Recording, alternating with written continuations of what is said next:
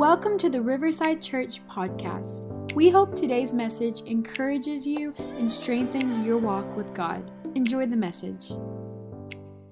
Are you ready? 1 John chapter 5. 1 John chapter 5, verse 1. Whoever believes that Jesus is the Christ is born of God.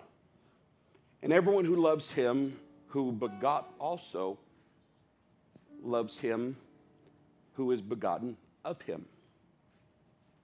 By this we know that we love the children of God, when we love God and keep his commandments. His commandments and his are not burdensome. Verse 4, for whatever is born of God overcomes the world. And I want you to recognize that. If you want to know the strategy for overcoming problems in your life, here it is right here. The indication. Whoever, it says whatever, but whoever is born of God overcomes the world. And this is the victory that has overcome the world, our faith. Who is he who overcomes the world but he who believes that Jesus Christ is the Son of God? And this is he who came by, repeat after me, water and blood. Jesus not only by water, but by water and blood. And the Spirit who bears witness is the Spirit of truth. For there are three that bear witness in heaven, the Father, the Word, and the Holy Spirit. Speaking of the exact deity of the Father is comprised of Spirit and Word. Recognize that. These three are one. And there are three that bear witness on the earth. Repeat after me again, please. The Spirit, the water, and the blood. And these three agree as one. That means that whatever the blood desires to do, the Spirit is in agreement with it. Whatever the Spirit desires to do, the blood is in complete agreement with it. But what about the water? Today we're going to be talking about blood, water, and Spirit. And we're going to break it down, and I want you to take note of those three things that are described here by John, and we're going to expound on them, grow with them, and see it in the Scripture what is meant by this. So will you bless the service one more time? Will you just stretch out your hands and say, God, we set the atmosphere again. Bless this service. Bless everyone here. Bless everyone that's hungry. Bless everyone, Father. In Jesus' name, everybody say amen. Amen. You can be seated. God bless you. Thank you for standing.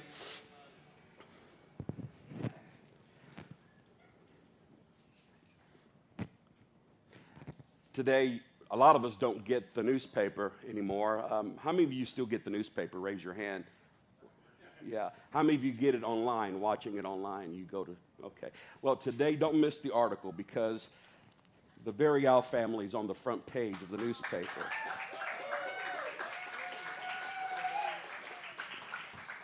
What's amazing about this is that the Advocate called us and asked us if we knew of a father they could do an article on that God had changed his life.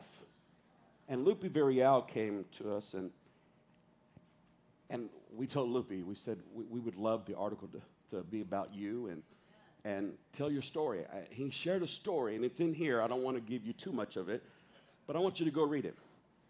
And, you know, it's a story about how God changed his life and how it made him a better father. What's amazing about this story is, too, I'm going to give you the behind the scenes that the paper doesn't mention. Like Brooklyn Adams, I taught him and his wife, Angelique, a Bible study back there also. With the same thing I'm teaching this semester and today. And the most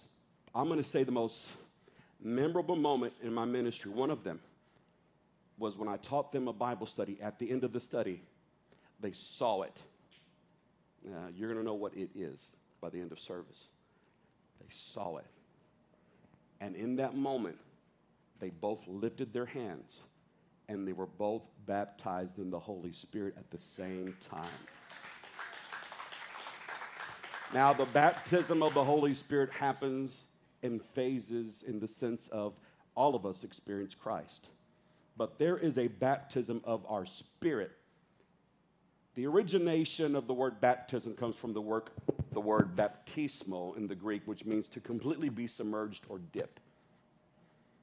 To completely submerge. The only way that our entire being and our heart can receive and have the fullness of God is that we are full of God.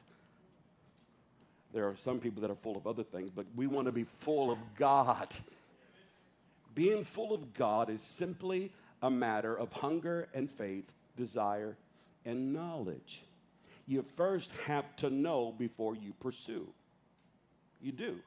You first have to know before you begin to pursue.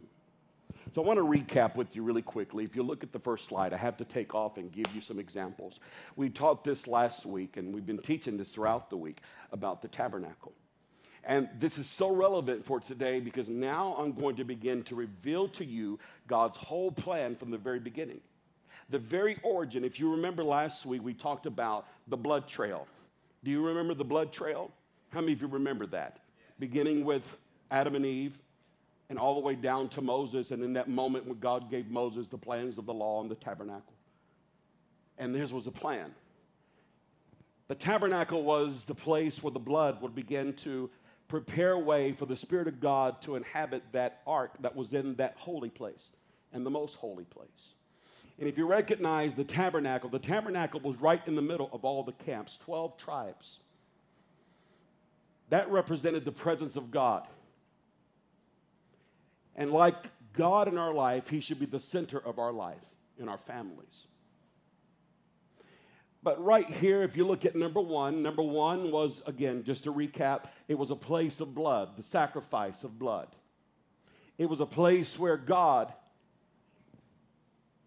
took the life or received the life of an animal for the sins of his people. The next place was number two, the laver. It was a basin, essentially. It was a bowl of water.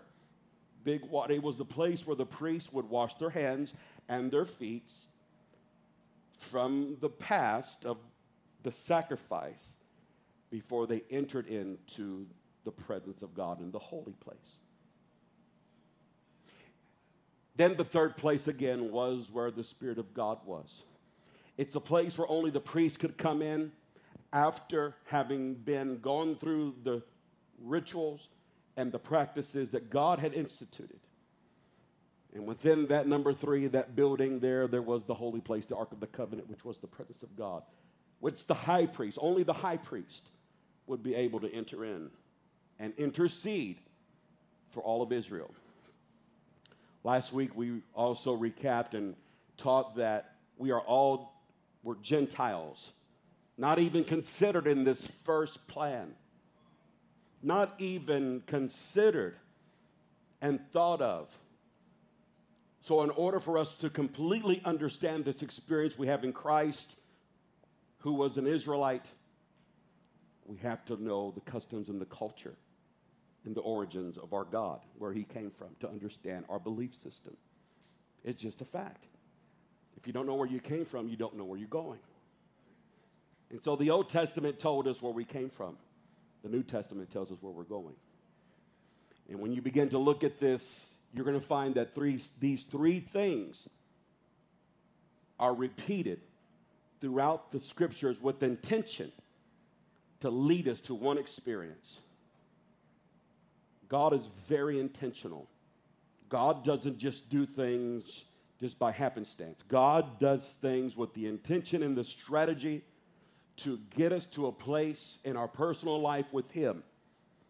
And when you do read the scripture, you'll find that Jesus gave us the indication of this experience in a new covenant. It's all there in the scripture. But we also teach as well that when you do read the scripture, don't just take one verse and use it and build a doctrine out of it, or your complete life are just around one.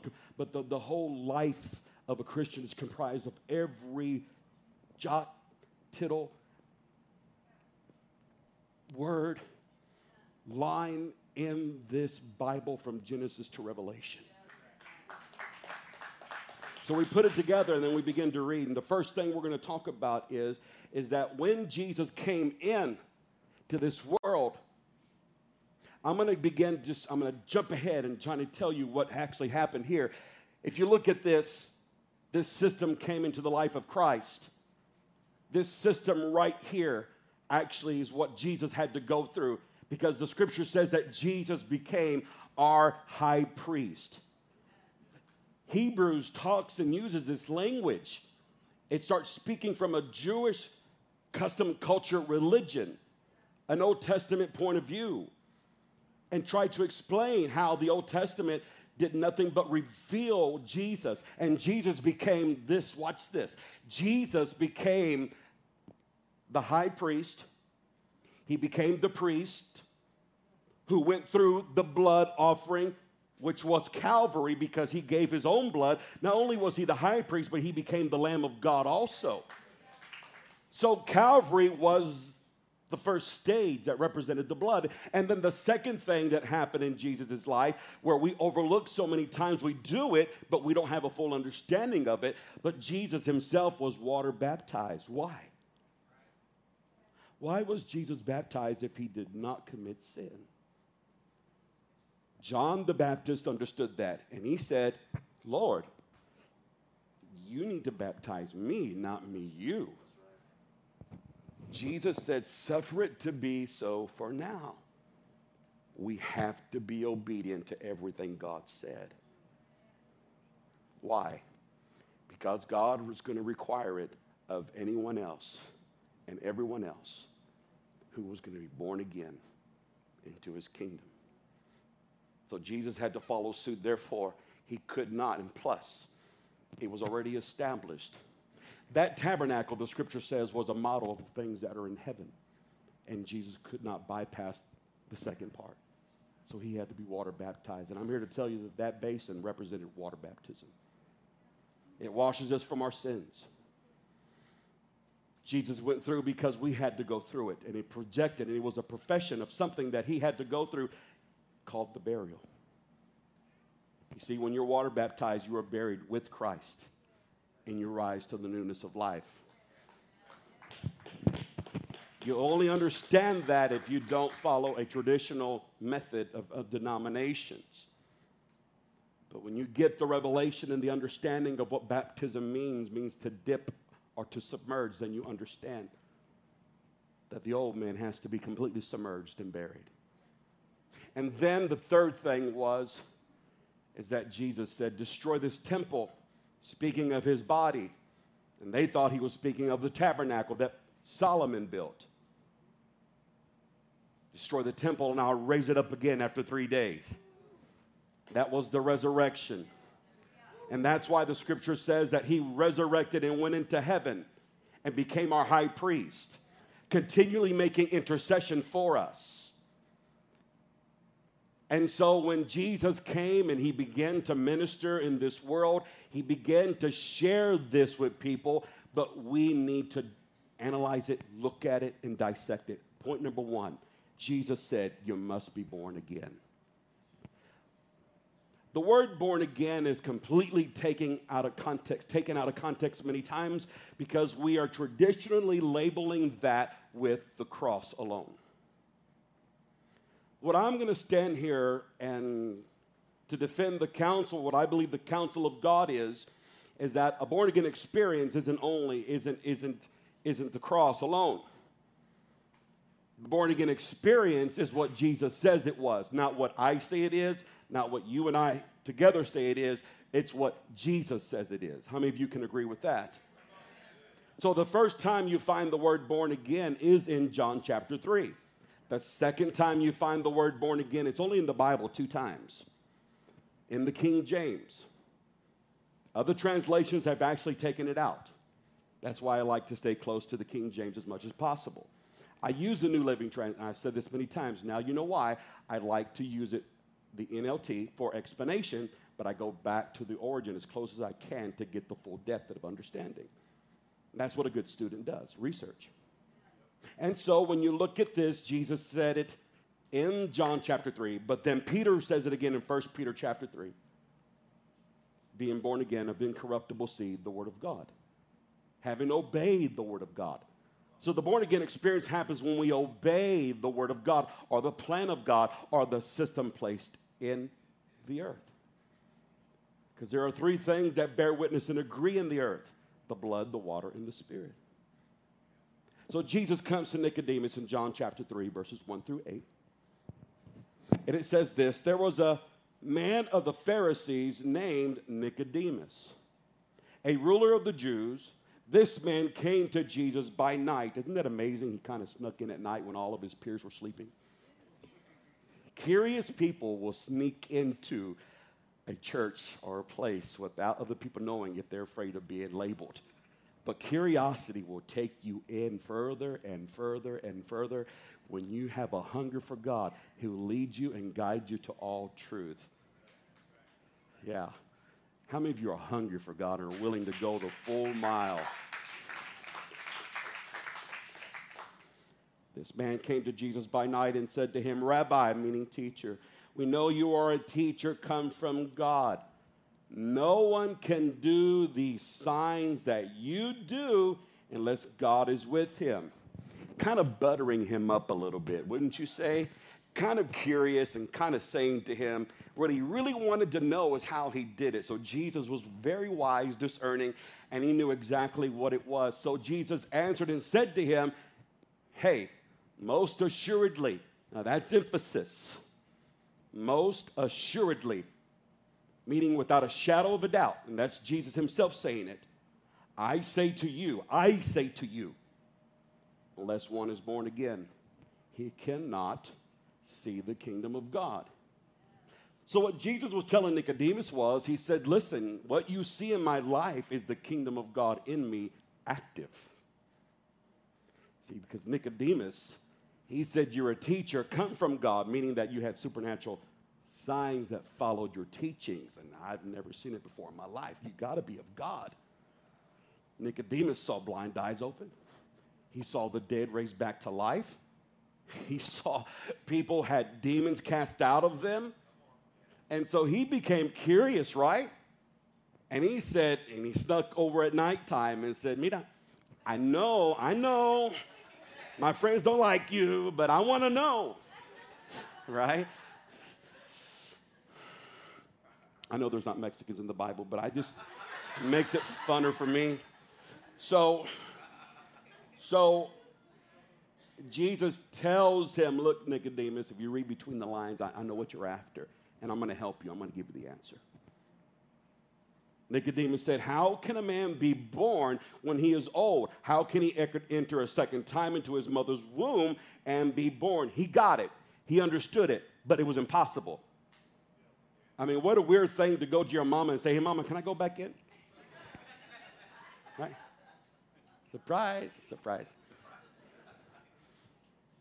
Nicodemus knew Jesus made a statement. There is no other indication that Jesus was referring to another process except a birth that came through the womb. There was no other indication. So Nicodemus understood it. Then he said this to him. Jesus said, most assuredly, again, emphasizing, I say to you, unless one is born of the water and of the Spirit, he cannot enter the kingdom of God. So now he's indicating the whole thing to him again and saying, listen, you got to be born again of the water and of the Spirit. Now he's getting in detail. Water and Spirit. The only thing he didn't mention was the blood because he hadn't been there yet. But if you want to enter into this domain, if you want to experience, because remember, go back to the question, you're doing miracles, signs, and wonders, how do you do it? Really, that was the question posed. I know you're a teacher come from God. No man can do the miracles that you're doing. It was about the miracles. He was trying to tell Nicodemus, if you want these to operate in your life, you're going to have to do this. And you can't do it any other way. And so he says to him, That which is born of the flesh is flesh. That which is born of the Spirit, capital S, is spirit. In other words, when you are born from your mother's womb, it was the flesh of your daddy and your mama coming together that produced your life. But this time, the people who are born of the Spirit, it's going to come from my heavenly Father, and it's going to be in your spirit, and you're going to have the born-again experience. I'm going to tie it in for you, and watch this. He said, do not marvel that I say to you, you must be born again. Again, please associate the word born again with water and spirit. We take it out of context because traditionally, we have been taught that it all happens immediately at the cross. But I'm going to show you that that is just conception. The wind blows. Watch this now. Write this down. Verse 8. Write this word down. Are you ready? The wind blows where it wishes, and you hear the sound. Everyone say sound. Write that word sound down. Go home, look it up in a Strong's Concordance. Look up the origin of that word sound. The wind blows. We know the wind represents a spirit. How many? Raise your hand if you agree with me there.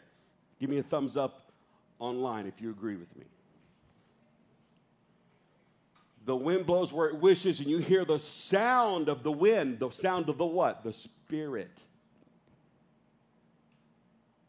But cannot tell where it comes from and where it goes. So is who? Everyone. So is my grandma. So is my Theo, my tia. Only my mom.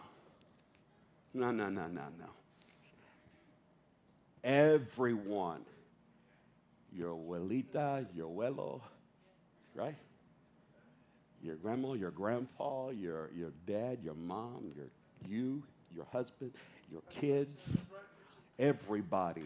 If they're going to be born of the wind or experience the wind, they have to have this what?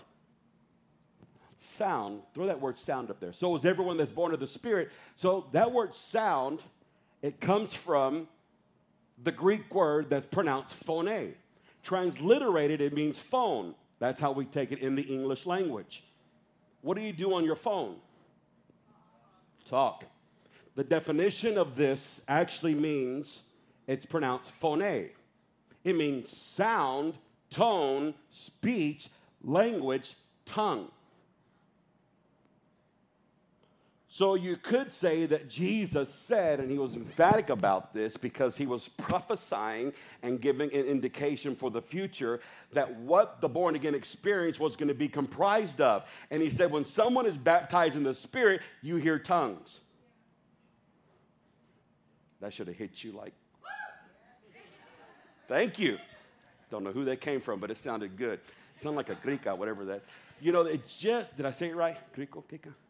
Anyway, like a, so that word, Rico, that word right there, yeah, I'd never make it on TBN, guys. I'm just telling you right now. Language, speech is what happens when someone encounters the Spirit. Jesus did not just stop there. Jesus continued to teach this. And if you want to know what Jesus taught, then you have to go back and see what he told the disciples to teach. Don't think the apostles were wrong. They weren't wrong. It is all throughout their writings. But you have to look at the origin. I mean, you know, they say the apple always falls and hits the tree. It doesn't fall far from the tree. Those disciples, they were born from a tree of life that produced fruit in their life, and the root of their very essence was in the teachings of Jesus Christ. And when Jesus taught them, he was very specific. So what he told Nicodemus is the very same thing he's been telling the disciples the entire time, behind the scenes. So I'm going to take you behind the scenes. I want you to go right here. Point number 2, write this down. The apostles taught what Jesus taught them. So now the reason why we had to recap and go back to the tabernacle is because Jesus had to go back to his disciples and teach them as well. And it says it right here, Luke chapter 24, 44 through 49. He said to them, when I was with you before, I told you that everything written about me in the law of Moses. Catch that. What was in the law of Moses? What was written by Moses? The first five books of the Bible called the Pentateuch. The first books of the Bible were written by Moses. Moses and the prophets, he says. Now the prophets and the Psalms must be fulfilled. He's telling them everything you read in the Old Testament written by the prophets, the psalmists, and the poets. And he said, now I'm going to explain to you what they meant. Then he opened their minds to understand. That word understanding, when you see understanding in the scripture, it is synonymous for wisdom. He gave them insight, wisdom, understanding through teaching. That's what teaching does. So if you want your children or your family to grow in wisdom, you have to teach them. And so he taught them. And he opened up, and through his teaching, he opened their minds to receive it, to understand the scripture. And he said to them, yes, it was written a long time ago that the Messiah would suffer and die. Suffer, referencing the cross. He suffered on the cross is what the scripture says. Someone say that's where the blood was. And then died. Someone say he died and he was buried. This indicates the burial. He was buried. And then he said that he would rise again from the dead. Someone say that's the Spirit of God, the power of God, the resurrection of God. Those three things. Will you say with me again, the blood, the water, and the Spirit? It is also written that the message would be proclaimed and the authority in his name to all nations. How many of you love the name of Jesus? Beginning in Jerusalem. There is forgiveness of sin for all who repent. Or repentance is a turning away, asking God to forgive you, and it's where the blood is applied. And he said forgiveness of sin. Now, I read this to kind of give us a broad understanding, but I'm going to reference the King James and the New King James. So I want you to make a note right here in your syllabus and say, go back home, read this scripture in the King James. And in the King James, you're going to find that it said, Jesus told them, go and preach repentance and remission of sins, and you shall receive the promise of the Father. Three things. Remission is reference to baptism. What do you mean, Pastor Bobby? Well, did you know that when you are water baptized, you are washed? You are washed and your sins are remitted. You're washed just like the priests washed their hands in the laver. But you see, the reason why your sins are washed away in the water is because, remember, there are three on the earth that agree as one. And when the water does something, the blood says, I'll clean them for you. Don't worry about it. I'm helping you out. Oh, my God. I said, you're not just getting wet. You're getting forgiven and washed by the blood. But what's more amazing is that you take on the name of Christ also, Jesus. So it says here, there is forgiveness of sins for all who repent, and you are witnesses of all these things. And now I will send the Holy Spirit as my Father promised.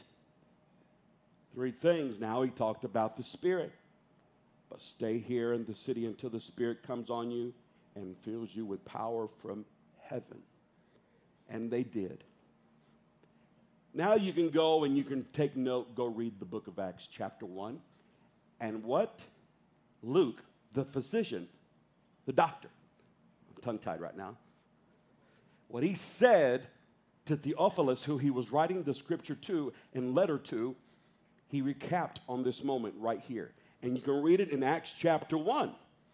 Go back to Acts chapter 1 and you'll find a reference to what happened here, because he revealed himself to his disciples for 40 days and 40 nights. So when you read the Great Commission, that's what it's called here, you'll find out that's when Jesus spent 40 days and 40 nights to explain the entire Old Testament and show how it pointed to him. He showed them the plans to the tabernacle and explained everything that God gave to Moses was about him. He told them that he was the Lamb of God, that they didn't have to raise sheep anymore and lambs. He told them that he went and he died and he was buried, and all they got to do is go through a water baptism under his name and he have the same benefits. He told them that he resurrected and they saw it, but he ascended up on high. He said, but don't worry, I'm going to send the promise of the Father, and I'm going to give you what I've got on the inside. So everything that Jesus experienced was for you and I to experience by faith. By faith. How many of you understand that? Say it again. Say the blood, the water, and the Spirit. You're going to understand this in a minute. But here's the miraculous part, and now we're fixing to shift gears. Are you ready? Are you ready for this? Turn to your neighbor and tell them, get ready. Pay attention. Don't think about dinner. Here we go. I know this is better. Are you ready? Jesus said, you must be born again. What he was saying is that the same way I was born, you have to be born the same way, because there's no other way. There is no other way. If Jesus was in the kingdom, he entered in through a born again process. Jesus was in eternity. Watch this now. I'm going to explain it. Jesus was in eternity, always there, with no beginning, but he had to be born. So it was the first time for him. But he had to do it through the means of using a person, because God could not violate his own word, because he already spoke it in the book of Genesis when he told the devil that you got it this time, but that woman that you deceived, out of her womb is going to come a son, a baby, and one day he's going to bruise his heel on your head. And when that woman who you deceived, that you deceived her in her body, guess what? I'm going to kick your behind through her body again, but I'm going to be born of a woman. Is that too heavy? He had to go through and fulfill his own word and said, I'm going to come again. I'm going to have a son. And he's going to be born through the same flesh that you deceived, to prove to you how powerful I am.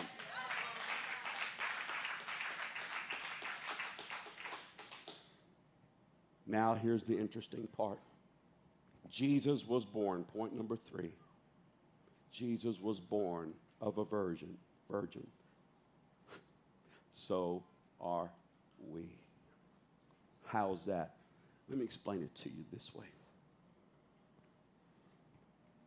It's funny when you look at the verse in Matthew and you look at Mary's response to the angel who said, Mary, blessed is the fruit of your womb. The child in you, he's going to save his people from their sins. Not from the Roman Empire, from their sins, from themselves. And Mary said to him, how shall this thing be, seeing that I've never been with a man? It almost sounds like Nicodemus. How can this happen? Because see, God chooses to defy logic and reason. So the hungry people, the sincere people,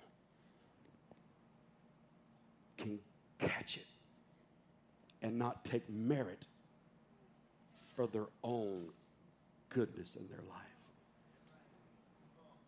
And God, in his infinite wisdom, said, I've got to fulfill my word. So I've got to have a person to do it, but I can't use just anybody. I need a virgin. Someone pure, without fault and without having been a place of occupancy. I don't need somebody who's already had a child. I need someone experienced. I need someone available. And the angel showed up in Mary's life, and the scripture says that the Spirit of God overshadowed Mary, and she conceived. Here's the miraculous part. I've taught this study to doctors. 2 of them I've asked this particular question. One of them received this experience back in that room. I said, is it possible for a child to be born without the blood of the father? They said no. That's what makes the birth of Jesus a miracle. Because even doctors know that the baby has to have blood from the father. And that's what made the blood of Jesus so precious, because he got it straight from heaven, from his father. And then Mary just had the availability. But when she brought forth Jesus, he had to be born and go through the same process outside of that. You see, at that point, no one had ever been born like that. No one. It was impossible. That's why they were outcasts. That's why Joseph wanted to put her away. That's why they were scared. But then God steps in and says, it's okay. This is part of it. You've got to be ridiculed if you're going to be part of my plan. You've got to be in a place where you stop caring what people think. I have to use somebody who loves me more than people. I have to be able to have somebody that follows after me and not following after men. If you have to run for your life and hide because you're a derelict, because you're considered an outcast, that's okay. Because what I'm going to put inside of you is going to be more precious than any gold, than any silver, than any pearl, than opals and diamonds and rubies and gems, anything in this world. Anything in this world. And in the womb of Mary was the greatest treasure this world would ever see. And when she brought forth his son, she had to go through the same pain that she promised Eve when he said to her, you're going to bring forth children in pain. And she brought forth Jesus. But like every other mom who's ever had their baby delivered naturally, what is the first thing? Just kind of curious. What's the first thing that happened to you when that baby was coming? Yeah, I heard it. What happens? I remember the first time my wife's water broke. Freaked me out. I'm like, we're standing, brushing our teeth together, and all of a sudden, whoosh, I'm like, what in the world was that? I mean, forgive me for the specifics, but the toilet's right there and you couldn't make it? I didn't know what it was. I'm just being honest. I didn't know what it was. It was the water breaking.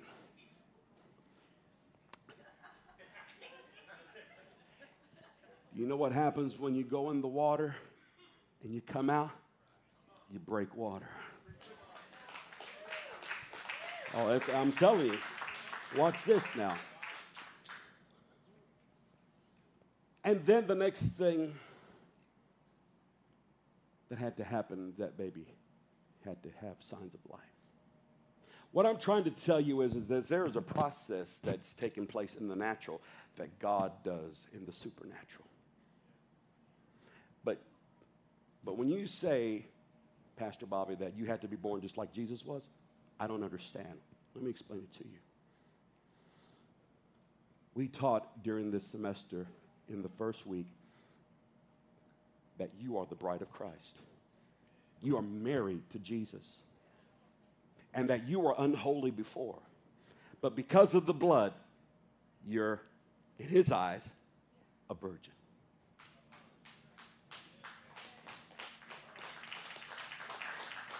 Now, keep in mind that God said to Abraham, for his sake, I want to have many children. Through you, Abraham, I'm going to bless you, but he only gave Abraham one son. Meaning that although Abraham will have one son, Isaac will have many. But see, God sent his only begotten son into the world that through his life there would be many more to come. But the only way that God could have a family is that they had to be born again, just like his son was born. And the process happens through the bride, his wife. And I'm just asking you, who is married to Jesus? You better get your thinking straight, because if you don't, the devil's going to have a heyday in your life if you don't know who you are. I said, who is the bride of Christ? Are you married to him or not? Do you have his name or not? Are you the bride of Christ or not? Somebody say amen if you understand what I'm talking about. I'm not mad, I'm just passionate about it. Because when you understand who you are, and that the blood makes you pure, and that you're holy, and that when you come together, we are the body of Christ.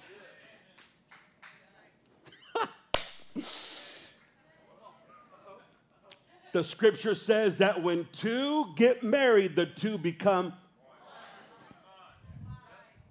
You are the what? The body of who? How did you become the body of Christ? The two became one. This is all about marriage. It's all about God wanting a family.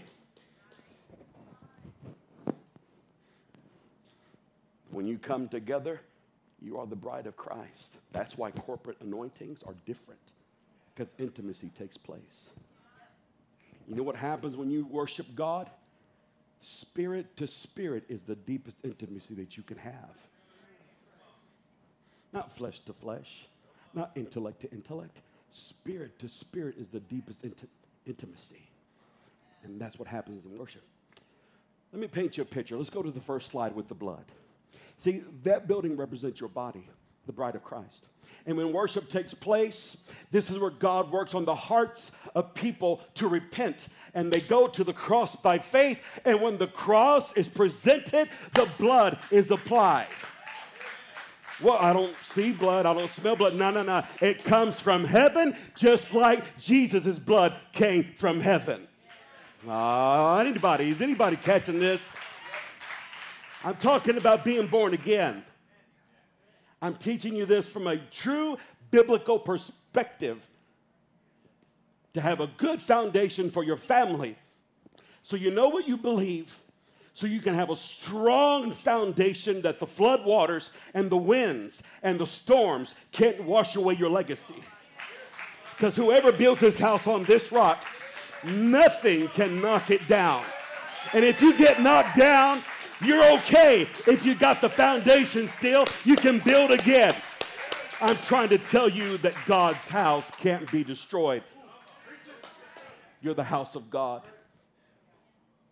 And in the womb of the church, the blood is applied. See, the cross is just conception. You've received your identity, your DNA.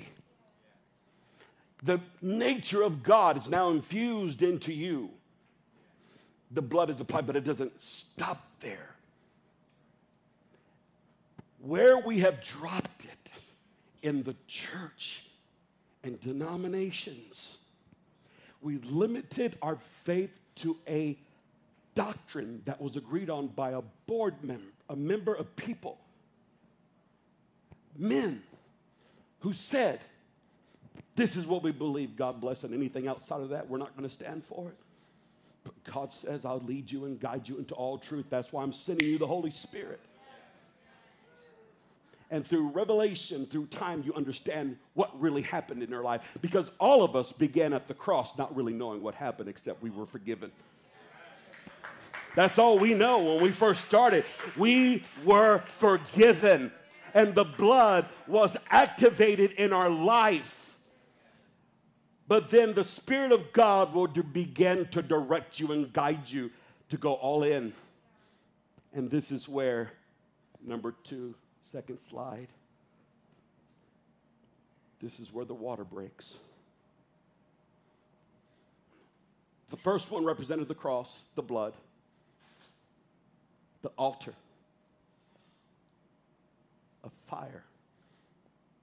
The second place, again, number 2, the water. And these 3 agree. So in the eyes of God, when you are going down in the water, the blood agrees with that and the Spirit. but you are buried with Christ. See, that's what your water baptism is. It's a type of burial where the old man is buried and the new man rises up. But when you pass from death to life, you have to break the barrier. The water breaks. And like any baby, when your baby comes out, whatever name you and your husband decided, the name of that baby was going to be that bee. And guess what God decided he wanted his children to be called after? Let me remind you, for there is no other name given under men whereby we must be saved, but that at the name of Jesus every knee shall bow and every tongue shall confess that Jesus Christ is Lord. He's given him a name that all power in heaven and earth are subject to, and whom all the family of heaven and earth are named after. And he said he will give us a name, a new name, and give us a name that will be above principalities, devils, demons. The name of Jesus. How many of you pray in the name of Jesus? Come on, somebody. How many of you really, when you're asking God to move, do you say in Jesus' name? Come on, somebody. Give me a nod. Give me a Baptist clap.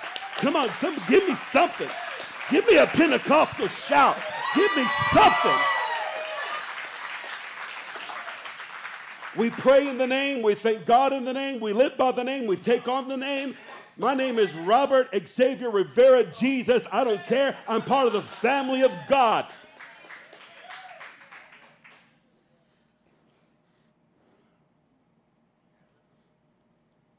The name that God chose to give us is the name of his Son. That's why the scripture says, whatever you do in word and deed, do it all in the name of the Lord Jesus Christ. Baptism is a deed, a work of God. I'm not arguing doctrinally about methods and formulas of baptism. I'm not standing here to tell you what I'm against. I am standing here defending the gospel for what we're for. And we are for the name that is above every name and is precious. But I have never heard any of you, as many as I prayed with, ever say, Father, we ask you this in the name of the Father, Son, and the Holy Ghost. I've only heard you say one name, not titles, one name in your life, and because you know that there's power in the name of Jesus. There is no other name. So that's the method that we follow. Not to be argued with, but embraced. And we celebrate it. Because trust me, when you were born, male or female, you were identified by your gender. It's not a political pun, by the way. But at the end of the day, they started calling you by your name. Is that right? Little Ty. Is that right? Come on. Little Richard. Little Bobby.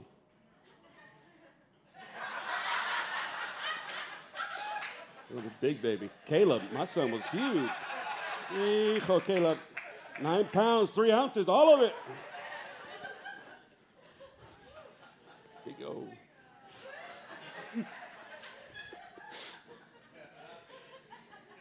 You know what's amazing? I asked the medical doctors I've taught the study to, I've asked them, I said, so what is the first thing you look for after the baby is born? They said, Pastor, the first thing we have to look for is a cry, because a cry indicates breath. Here's the next slide. Change the next slide. There you go. You see, to be born again into the kingdom, I'm not talking about salvation here. There are some things we don't yet understand and see, but we do know that God chose a method. Salvation begins at the cross, and salvation is a journey, not a one-time experience. And the judge, the great merciful and loving judge of our souls, the one who calls the shots in that area.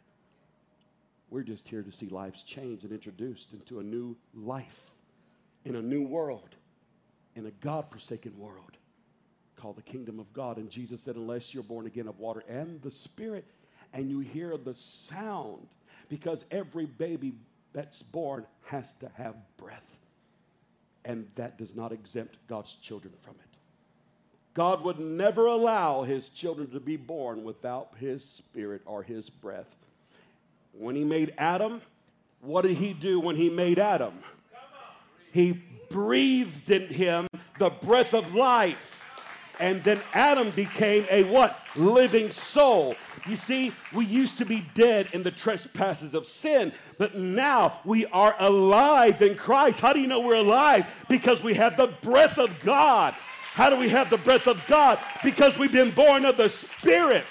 How do you know you've been born of the Spirit? Because you hear the tongue, the language, the sound thereof. So is everyone. Is that why they were all speaking in tongues on the day of Pentecost?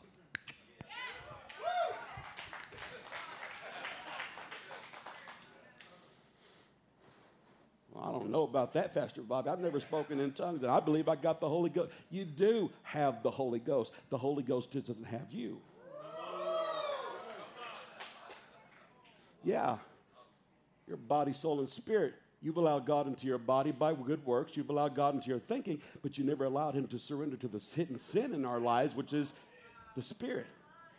Most Christians live in a two-dimensional world, some in a one-dimensional world, having a form of godliness, but denying the power.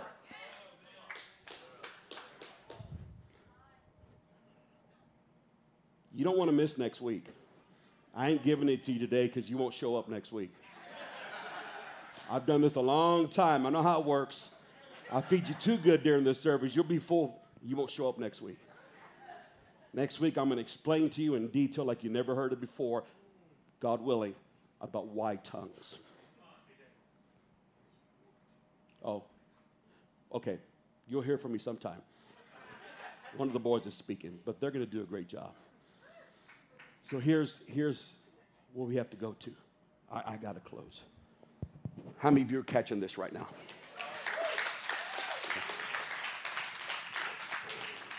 This is not up for debate or argument, or this is in no way trying to deprive anyone of their current experience in Christ. And please don't come up to me and say, well, I believe this. I'm just going to tell you straight up, go read your Bible. Go pray. Ask God to show you. Because if I just showed you the best way I can show you. If you ain't got it then, it's not an intellectual problem, and that stems from a heart problem. You got to let the heart of God change your heart. This is for hungry people. This is for people that are hungry. People that want to be changed. People that aren't stuck in traditional teachings. People that aren't stuck on I'm going to say it, but understand me. People who aren't stuck on what mama, daddy, grandmother, grandfather taught you. If it ever occurred to you that revelation has been passed down from generation to generation as an act for us to steward, to grow from it, not to camp out at it?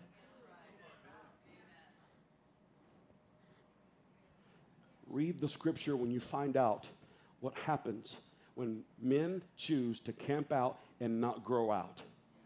It happened at the Tower of Babylon. And when they decided to stay there because they thought of themselves great and they've arrived, they started to build a tower, and God confused their language. But isn't it amazing in the New Testament how when God dispersed his people, he gave them a new language also that no one else understood, but yet still blessed them? Under a new covenant, the same thing happened. Over an old covenant, they were forced to, but under a new covenant, God said, I'm going to do the same thing, except I'm going to bless them this time because my blood is going to be able to prosper them and bless them, and my spirit will make sense of everything. You may not understand speaking in tongues. It was never meant for you to understand it as far as your senses. And except through your spirit, God gives giftings to interpret.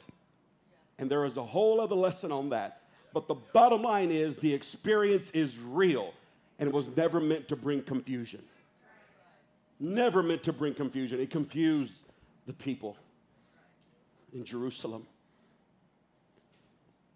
But you know what was really happening? You want to know what was really happening that day?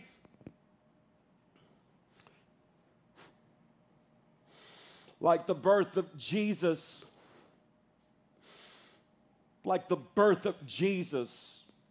when he was born in Bethlehem, the shepherds came and the angels arrived and they celebrated him.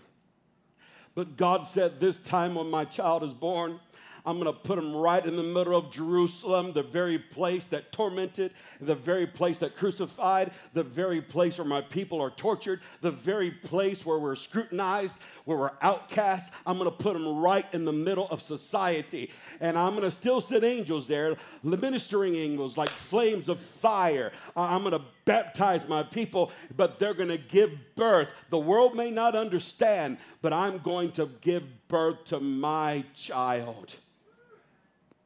My children. Here's what happens, the last slide. Children are born in the womb of the church, born again. Lives are changed. And I'm going to tell you, like God did, he doesn't want it to be done in a corner, hidden in a corner someplace. He wants it to be done openly so everyone will know. Your life with God was never meant to be hid. Our life is hid in Christ. But there's a world that needs to know that there's more to experience than religion. There's more to experience than tradition. There's more to experience than just going to church and going through the routines. What actually is happening here today, the bride of Christ is manifesting, and God is spending time with his wife. God is spending time, and God wants to produce children. Do you understand what's happening here? The church building is nothing more than a private place for God to get. I'm going to talk to you, but I want you to be a mature adult about what I'm about to say. Are you ready? The church house is a private room for God to have intimacy with his bride so children can be born into the world.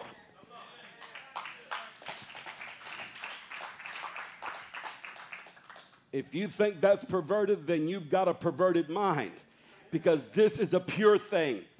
It's not intimacy. It's like Mary. The Spirit of God descended and embodied her body. Likewise, the Spirit overshadows and begins to change lives when we come together.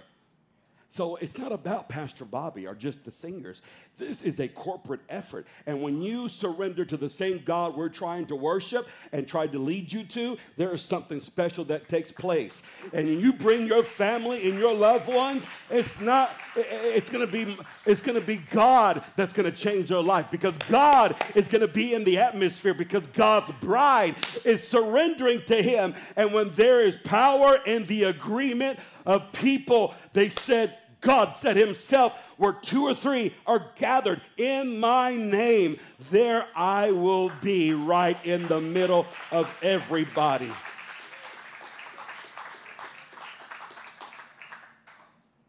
Throw up the first slide one more time. Just throw that first slide up real quick. The first slide. I'm so sorry, sweetheart. The tabernacle slide in the wilderness. Throw that slide. Okay. Number 1. The blood. Number 2, the water. Number 3, the Spirit. They all agree as one. Number 1, Calvary. Number 2, water baptism. Number 3, the resurrection. Number 2, the burial. Calvary, the burial, the resurrection.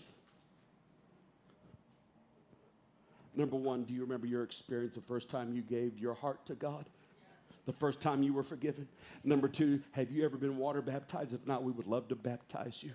If you've not taken on the name of Christ, if you've not been baptized, it's time to get baptized and be born again into the water, into the body of believers. And number 3, the Spirit of God is the promise of God. And everyone, it's for everyone that believes. Now go to the very last slide, and this is what I just showed you. See that system? Now you are the temple of God.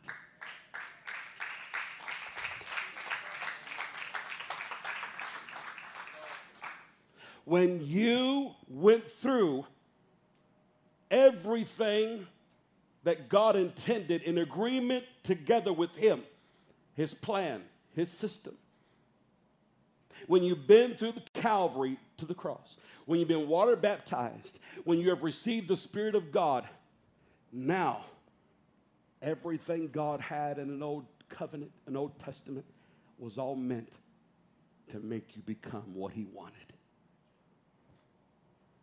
Now you're the temple. 1 Corinthians 3:16. Do you know that you are the temple of God and that the Spirit of God dwells in you? 2 Corinthians 6:16. And what agreement has the temple of God with idols? For you are the temple of the living God. As God has said, I will dwell in them, not with them, in them, and walk among them, and I will be their God, and they shall be who? My people, my family. My family. There's one more slide. Throw the last one up to the part, section 3. I told you, just like Jesus was born, we had to be born again, and He was the firstborn among many brethren. I'm sure that slide is there. It's there, correct? No, that's not it. You'll find it. I'm going to share it with you. It was after the crying baby, but here's what I want to share with you. The next one after that. Here's what I want to share. Okay, they didn't have it. Here's what I want to share with you. The scripture says, as Jesus was born, He was the firstborn among many brothers and sisters. The same way Jesus was born into this world, you and I were born the same way, spiritually. And that's what God, and that's what Jesus was telling Nicodemus. Come on, Haley. That's what Jesus was telling Nicodemus. You must be born again. If you want to see these things in our life, in your life, you got to be born again. See, that same message applies to us today, because I can't tell you how many times I've talked to people and they've told me I've got this addiction. I can't get loose of this curse. I find myself doing what my dad did. I find myself doing what my mom did. I find some things in my life I inherited, and I tell them, well, where do you go to church? Do you go to church at all? He goes, I believe in Christ. I've repented. I've made Him my Lord and Savior. That's wonderful. But have you been taught about everything God has for you? Because a lot of people just live at the cross, and the cross is powerful. The blood forgives us of our sins. But God did not expect us just to stay at the cross. God wanted us to go all the way to Jerusalem. How many of you understand what I'm talking about? A lot of people come and they receive forgiveness of sin on a daily basis because the power of the cross is always there by faith. But too many people lack power, and they're relying on willpower, not real power. And willpower will only get you so far. You need real power. And that's what God intended you to have. See, Jesus was born without sin. And here's the complicated part, and this is what religious teaching will deprive you of. Some people think you're not able to completely be delivered from an old nature. That's why the two greatest words, powerful words in the earth, is I am. Because what follows after I am is a declaration of who you think you are. And Jesus followed that rule, and He said, I am the door. I am the good shepherd. I am the way, the truth, and the life. You need to say, I am forgiven. Not I am a sinner. I am forgiven. I am blessed. I am highly favored. I am born again. I have been buried with Christ. I have been forgiven by Christ. Come on, somebody. I am blessed.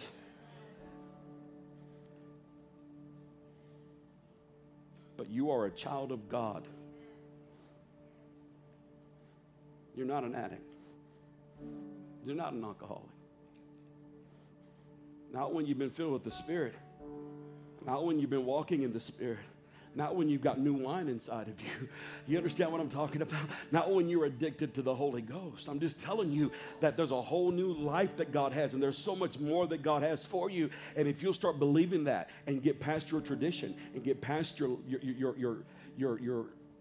God inherited traditions that robs us.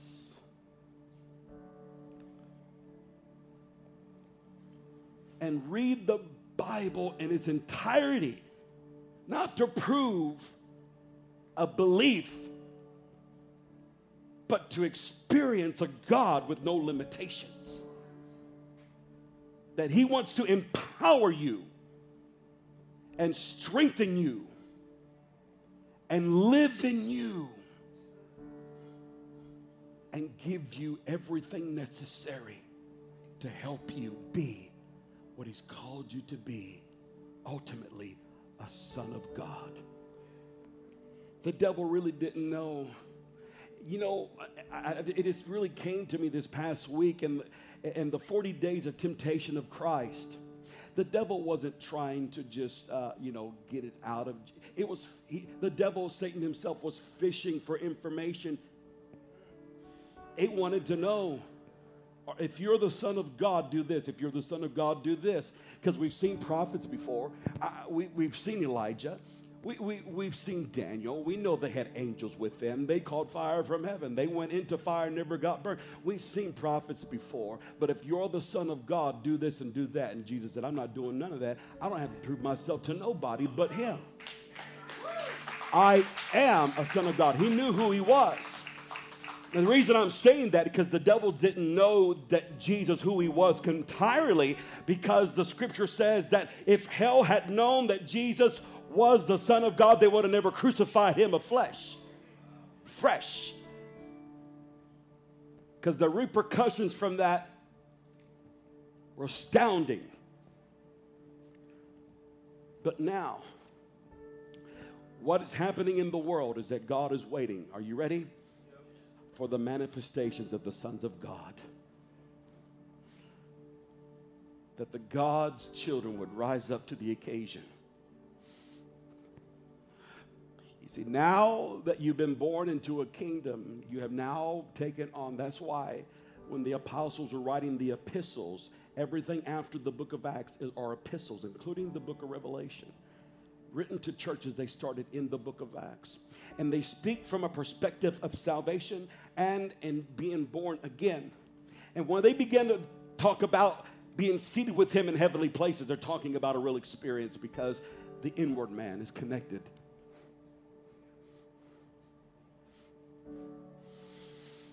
And it's victory from victory to victory, not from defeat to victory to defeat to victory to defeat to victory. With what and who you are, God never intended us to live a roller coaster ride of Christianity. God intended us, and I'm not trying to give us false pretense. I'm not trying to give us something that isn't realistic, but I'm simply telling you that if you'll simply become the priest,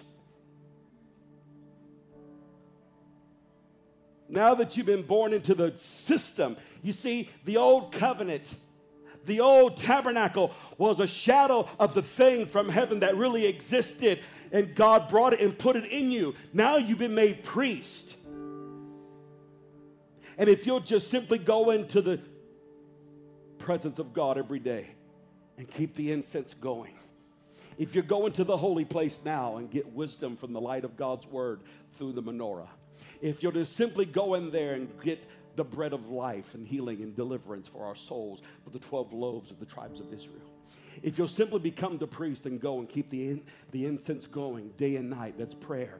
And if you'll just be a priest, I promise you that the high priest, that's in the presence of God will visit you. And what's in that ark and in that presence will begin to alter your life. And you'll begin to see your life change completely around you. And your families will be blessed. And your marriages will be blessed. And your children will be blessed. And your careers will be blessed. And the anointing will work in your life. And favor will show up. And things will happen that have never happened before, because you're more than just a people. You're God's people. You're more than just children. You're God's children. Thank you for listening to today's message. If you liked what you heard, be sure to subscribe and share it with a friend. For more information about who we are, visit riversidechurchtx.com.